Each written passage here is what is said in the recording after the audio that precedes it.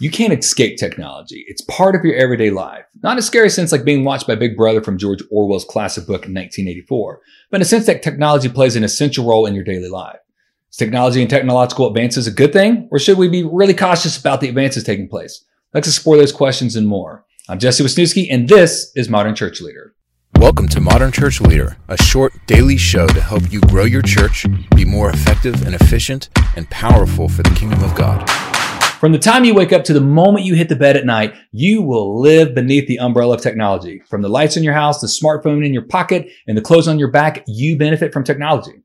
Not only does technology play a significant role in your life, it also has a ubiquitous role in the presence of your church, your worship facility, the church management software you use, your church app, and your giving platform are all testaments to the benefits of technology you enjoy. Since technology is akin to the air we breathe, some people are hitting the proverbial pause button and asking, are there downsides to technology? Is the growing influence of social media bad for the church? Regardless if you consider yourself a futurist or envision life on the prairie, these are insightful questions you need to ask. To get the right answer to these questions, you have to examine Bible verses about technology to get the lowdown from God. It's a good idea to hear what others have to say about this topic, but knowing what God has to say about technology is the anchor that will help you to navigate the use of technology in your life and the life of the church. So, what is technology? When it comes to talking about technology in the Bible, there are many opinions for or against it. Often, when talking about technology, it's easy to talk past someone because you're not actually talking about the same thing, since there are so many nuances to the conversation. So, to make sure we're starting off on equal footing, let me first start off by defining technology. According to Merriam-Webster, technology is the invention of useful things to solve problems. To this definition, I'd also add that technology can include the creation of things that make life easier. This is a broad definition of technology, and it can encompass many facets like communication technology, computer software, and aerodynamics. To flesh this out, let's explore a few examples. First, think about the words you're listening to. Did you know that the alphabet is considered a form of communication technology? Think about it. There was a time when the English alphabet didn't exist. If English is your native language, speaking and reading it may feel as natural as the air you breathe, but it wasn't until the 5th century when the roots of the written English language began to take shape. Like every other written language, the English language was created to solve the problem of communication between a specific people group. What about this video you're watching or podcast you're listening to? To save us both time and our sanity, I'm not even going to attempt to convey the many technological advances that needed to occur over hundreds, if not thousands of years to afford me the opportunity to record this video on a computer and for you to listen to this on your device of choice. So here's the deal. Technology is simply the application of knowledge to create useful things, to solve problems, or make life easier. So, for better or worse, this means it's nearly impossible for you to avoid the influence of technology. Don't worry, this isn't necessarily a bad thing. In fact, you can read about many examples of technology in the Bible. So, God isn't averse to technology, and quite frankly, neither is the church. For starters, God chose to communicate with us in such a way that we could understand what he was saying. He didn't pursue us with a mystical form of communication that required a decoder to understand. God chose to reveal himself to us through the languages we developed, in particular, Hebrew, Aramaic, and Greek, which are the 3 languages used to write the Bible. There are also a ton of additional examples, including Cain built a city. Cain made things out of bronze and iron. Noah built an ark.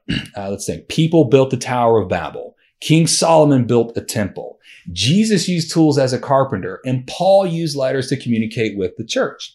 So God isn't a hardliner when it comes to using technology to further his purposes. In other words, he isn't entirely for or against technology. For instance, in sharing the gospel, we find one of the most defining marching orders for the church in Paul's words to the church at Corinth when he said, "To the weak I became weak, that I might win the weak. I have become all things to all people, that by all means I might save some."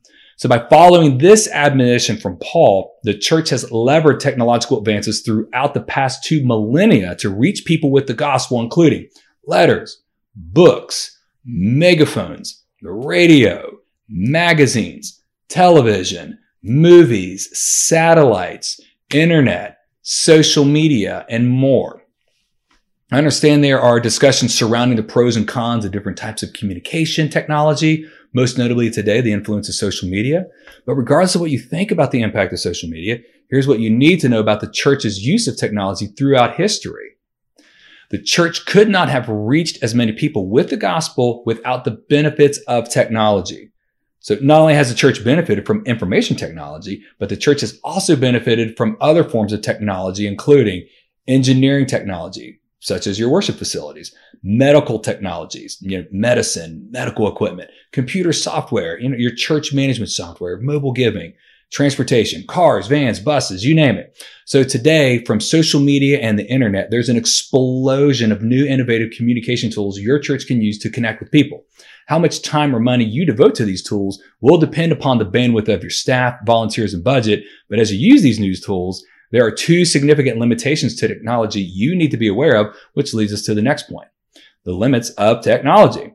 There are countless benefits technology has provided. Over the years, we've observed a decrease in infant mortality, an increase in life expectancy, an increased access to clean water, greater access to education, an improvement in transportation, an ability to connect with anyone, anywhere, at any time.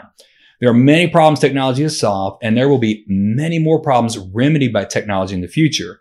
But despite the progress we've made with technology, there are two glaring problems it cannot solve: the need for the gospel and the need for face-to-face community. Advancements in communication tools can help us share the gospel, connect with more people, and stay in touch with our family and friends. But technology cannot share the gospel for us or replace the need for in-person relationships. To make disciples, there is a need for the church to have a physical presence. So at its core, the church is an assembly of people who gather together with each other in person. So not only is this the case, but your local church is needed to administer the sacraments, lead people to live and love like Jesus, and help the poor, which is only possible if people are physically present. So as you connect with people on social media, podcast your sermons, or broadcast your sermons, keep an eye on how you and your church can lead people to connect with you in person and how you can physically reach out to people in your community. So in the end, trust in God, not technology. Technology is a mixed bag of blessing and curses. On the one hand, technology has solved numerous problems around the world. It has alleviated many diseases, and it has improved the quality of life for billions of people. Now, on the other hand, technology can be used to inflict pain, suffering, and it can lead to unintended consequences. But here's the deal.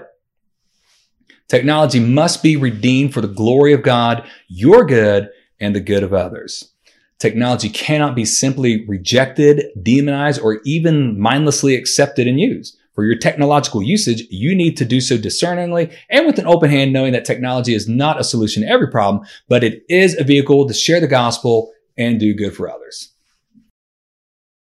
Thanks for listening. Please review Modern Church Leader on Apple Podcasts and visit our website for more resources at tithe.ly or follow the links in the show notes.